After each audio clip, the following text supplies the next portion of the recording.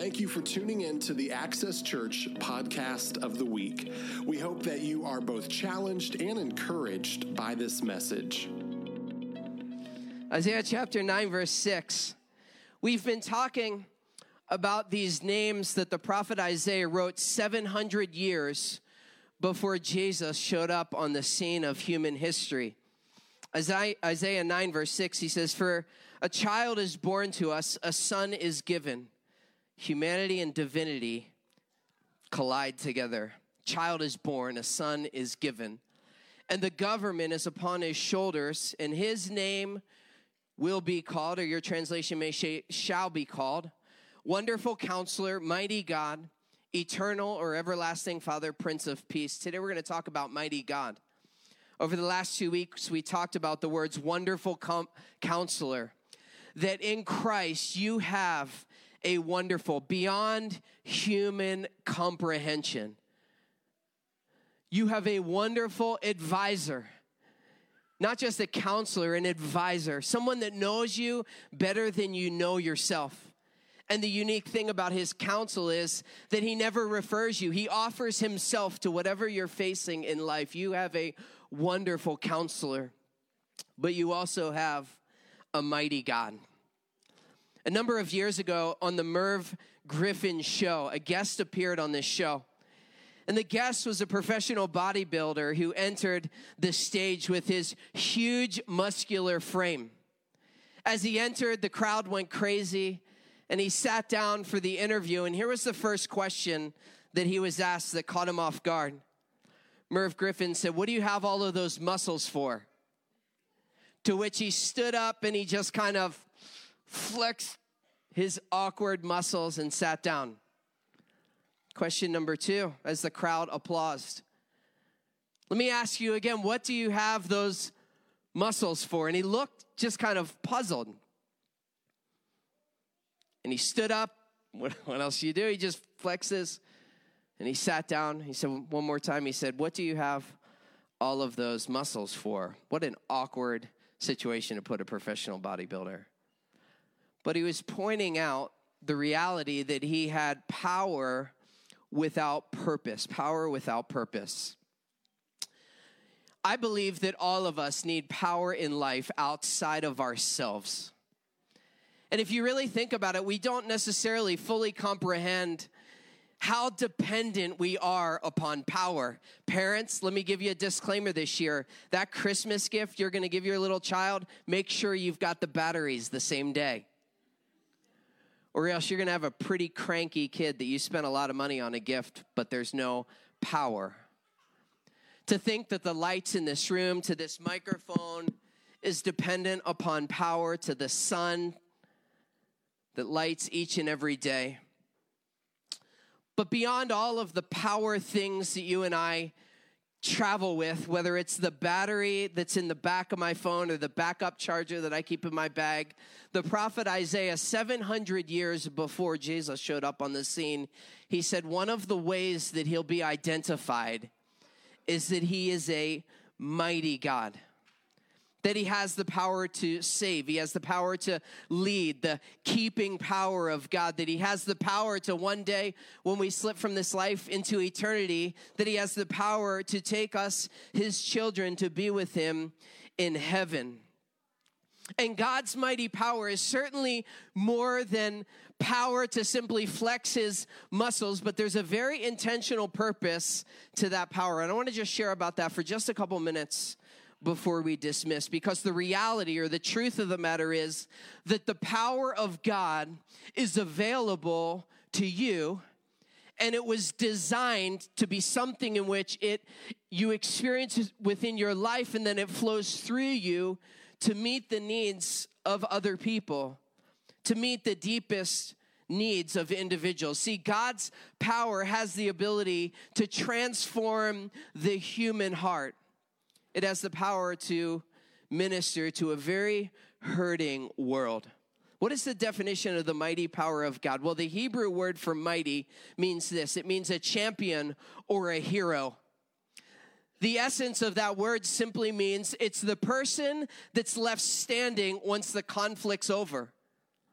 A champion who still stands when everybody else has fallen or everybody else has failed. See, a hero or a champion is someone that gains the respect of people because of their great exploits. 700 years before Jesus was born, Isaiah says that God is a champion God. He's a hero. He stands like no other. The word mighty was commonly used as kind of individuals would carry the power of the day, the great military power, but it's a great descriptive word of our God. It's a beautiful picture of Jesus as the champion of our lives. Now, Isaiah, as he's writing this particular verse before Jesus was born, Judah was in collapse. Morally, politically, nationally, people were hopeless. They were struggling. And yet God reveals to the people in the midst of very difficult situations and circumstances, he gives them a picture of a preferred future by these names. He gives them like the light at the end of the tunnel that irregardless of whatever they're facing, there will come a day when a wonderful counselor shows up on the scene. There will come a day when a champion or a hero or a mighty God will be involved in the situations that they were facing. He would rescue that remnant. He would bring them from the brink of defeat. He would snatch them unto victory. See, there are many times in life that we feel like we've lost the battles of life. But regardless of whatever battle you're facing in life, God always has a predetermined route for you to experience victory in those particular areas. From the fiery furnace, God brought forth the Hebrew children. From the lion's den, God uplifted his servant Daniel. From Haman's gallows, God redeemed Mordecai. See, God is a God. He is a mighty God, and you see his hands working throughout history. He is not a mighty God. He is the one and only mighty God. It's like the song that we sing in church. You have no rivals. You have no equals.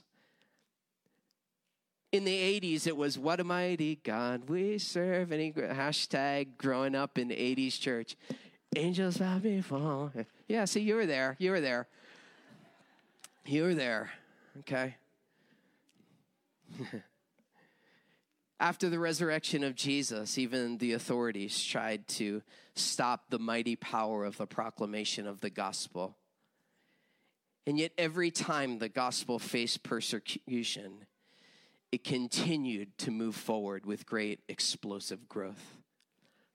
Nobody rivals this mighty God. In fact, if you really study what God is doing around the world, some of the greatest moves of God that are taking place are in foreign places like Pakistan, where you would never think you could be seeing thousands and thousands of people coming to Christ in open-air crusades in the midst of great persecution. See, God is a mighty God. And regardless of whatever the New Testament church, the disciples faced, they continued to march forward and continued to press on. He is mighty over his enemies. Even from the very birth of Jesus, they sought to kill him, but he escaped. To the temptation of Jesus as he was in the wilderness, he overcame the devil. When you look at the life of Jesus, whether it was dealing with the Pharisees or the individuals that were sick, every situation, every circumstance, as you look at the life of Jesus throughout the Gospels, he's revealing the mighty power of God that is operating in and operating through him, even to the death and the resurrection of Jesus, that the grave wasn't even more powerful than the might and the power of God that was exhibited in the life of Jesus. See, many people today in our culture, in our society, are taking the gospel and they're basically taking the gospel and they're trying to take it from a call to a transformed heart and a spirit of power that enables them to live God's standards. And what they're trying to do is dilute it to kind of this self-help philosophy that allows people to live however they want to live, and they call it grace. But the gospel is infused with power from God. See, religion is this: form without power. How is it that you can go to a religious service and you go in and you walk out and there's just no life, there's no vitality, there's no power associated with it? It's religion. And it's the furthest thing that I read from the heart of what Jesus came and he lived and he died. He came to not only to save you, but for the mighty power of God to be at work within your life, transforming the human heart. Look at what it says on the screen from the book of Colossians chapter 2. It says, for you were buried with Christ when you were baptized.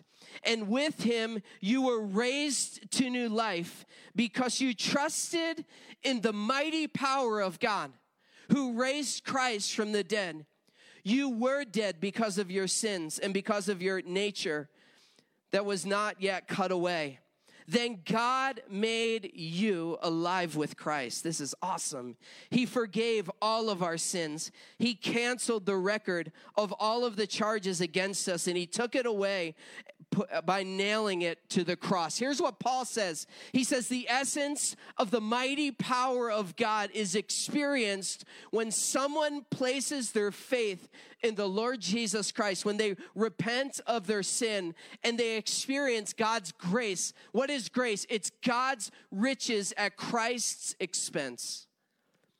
The most powerful moves of God are not the amazing things that we see take place around the world. They're not the dramatic physical miracles that we see with our very eyes. The greatest experience of the might and the power of God is when one person chooses to repent of sin and to see the transformation that God does within a human heart.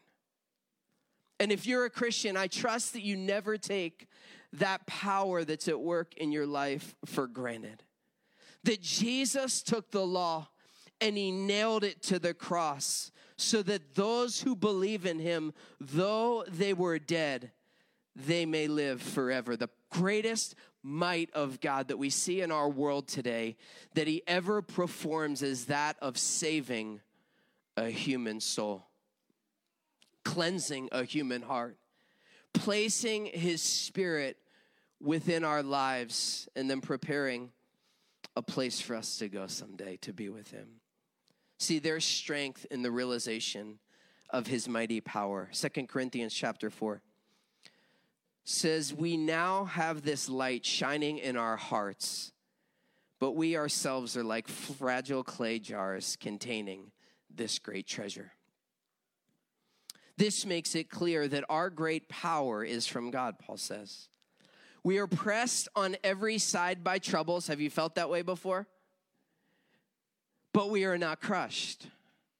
We are perplexed, but not driven to despair. We are hunted down, but never abandoned by God. Thank God for that. We get knocked down, but we're never destroyed. Paul says, my life is like a fragile piece of glass or a fragile jar containing this great treasure.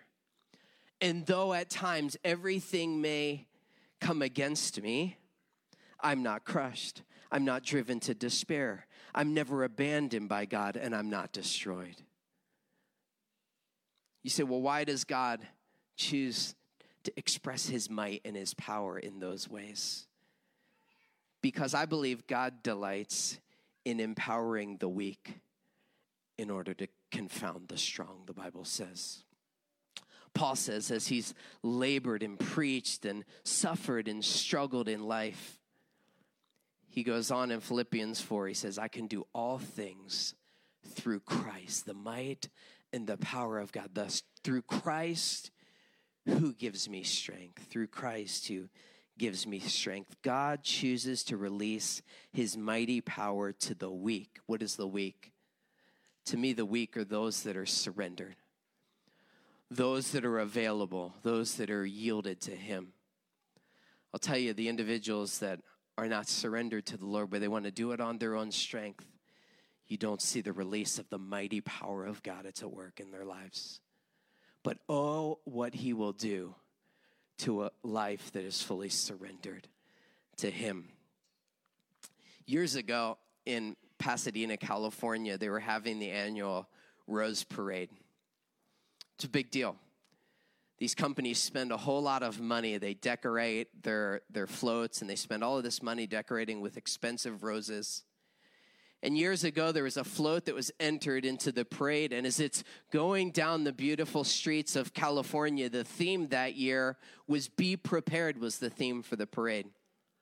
So as all of these floats are going down, it's like a huge marketing deal, and they're all going down. This one float stalled in the middle of the parade because it ran out of gas. The float was Standard Oil Company. Tell me that's not a marketing nightmare. And now all of a sudden in front of everybody, think of the contradiction of this large oil company, and yet they don't even have enough gas to keep a float going. With access to such great resources, they couldn't keep a rinkety-dink spare thing of gas to keep the float going. Beautiful on the outside, but powerless within. Beautiful on the outside, but powerless within. My fear is that doesn't represent your life. There are a lot of people, they're wealthy, they're successful, they're put together on the outside. But deep down within, they have no power to transform their lives. They have no power to make wise decisions. And yet we have scripture upon scripture upon scripture, like Paul in Colossians chapter 1. He says, to this end, I strenuously contend with all of my energy from Christ that so powerfully works within me. Paul, over and over and over and over again, he says the might and the power of God that's at work in his life is really remarkable. See, unfortunately, there are a lot of people, and my fear is that there are Christians that on the outside, everything looks great, but they're powerless on the inside. I want you to think about gasoline, because really it has two purposes among many others, and I'm glad the kids are gone. But you could take a can of gasoline, right? And you can light an object, right? And have that object, without giving lessons to our children. Follow me. It's an object, right? Sounds like hatch, but starts with an M. You can light that object and dump that, and all of a sudden there's an explosive. Somebody looked at their spouse, they're like, it's a match, honey, it's a match. He's saying match, and they're like, oh, I got it. Hatch, and it starts with an M, match, okay? Parents, sort that out on your way home if your kids are still in here. It can cause a great explosion, can create a lot of damage in a quick period of time, right? Yet you take that same gallon of gasoline, and you take that gasoline and you find somebody that's struggling on the side of the road, and you pull over and you begin to fuel up their car that has run out of gas, and all of a sudden that car can drive 35 miles an hour. Think of the difference between the explosive power that could cause destruction and yet the channeled power of that same resource to benefit somebody else's life. Paul says the mighty power of God that's at work within his life is now meeting the needs and touching the lives of other people. Acts chapter 2, when you see the Holy Spirit being poured out on the early church, the wording that's used is it's like dynamite. It's like explosive power that the early church receives as they're filled with the Holy Spirit. And we see the implications of them now taking the gospel from starting in their neighborhood and taking the gospel from there moving forward. It's the explosive power of a mighty God that's at work in the human heart. Everything you do to serve God is because of his mighty power that's with work within you. Every decision that you have the ability to make and to do the right thing is because of his active might and power in your life, enabling you. When we have overcome death and are with him in eternity, it's because of his might and his power that's at work in our lives. He is the mighty God. And the greatness of a man's power, don't miss this because this is the point. The greatness of a man's power is in the measure in which he walks in surrender. Everything that you are taught in our society outside of Christ will tell you the exact opposite of that. The greatness of a man's power is in the measure of his surrender. We live in a world that values the self-made man, and I can understand the American dream and all of that stuff. But we place a premium on the self-made man or woman, the successful, the self-made, the person they've done it all and they've put their life together on their own strength. And yet we live in a nation that's filled with a lot of self-made people that are successful on the outside, yet they can't keep a marriage together on the inside. They can't overcome an addiction on the inside. They can't get their kids back on track. They have power, they have wealth, they have success, and yet there's no might and power that's at work within them. What's the solution? 2 choices. Number 1, try harder. Just work harder. Man, if only working harder could solve the greatest needs that people really struggle with. If only working harder could fix it, we'd be good to go. Maybe it's just more knowledge, but welcome to Google. It's not trying harder. It's not in more information. The greatest measure of a man's power is in his ability to walk in surrender. Surrender to what? 700 years before Jesus was born, Isaiah says, to people that are struggling, they're hurting, they're in a very difficult spot. He says there will come a day when someone will show up on the scene of human history. He will be an beyond human logic will be his counsel. He is incredibly wise. He is a wonderful counselor, but he's a mighty God. Thank you for tuning in to the Access Church Podcast of the Week. We hope that you are both challenged and encouraged by this message.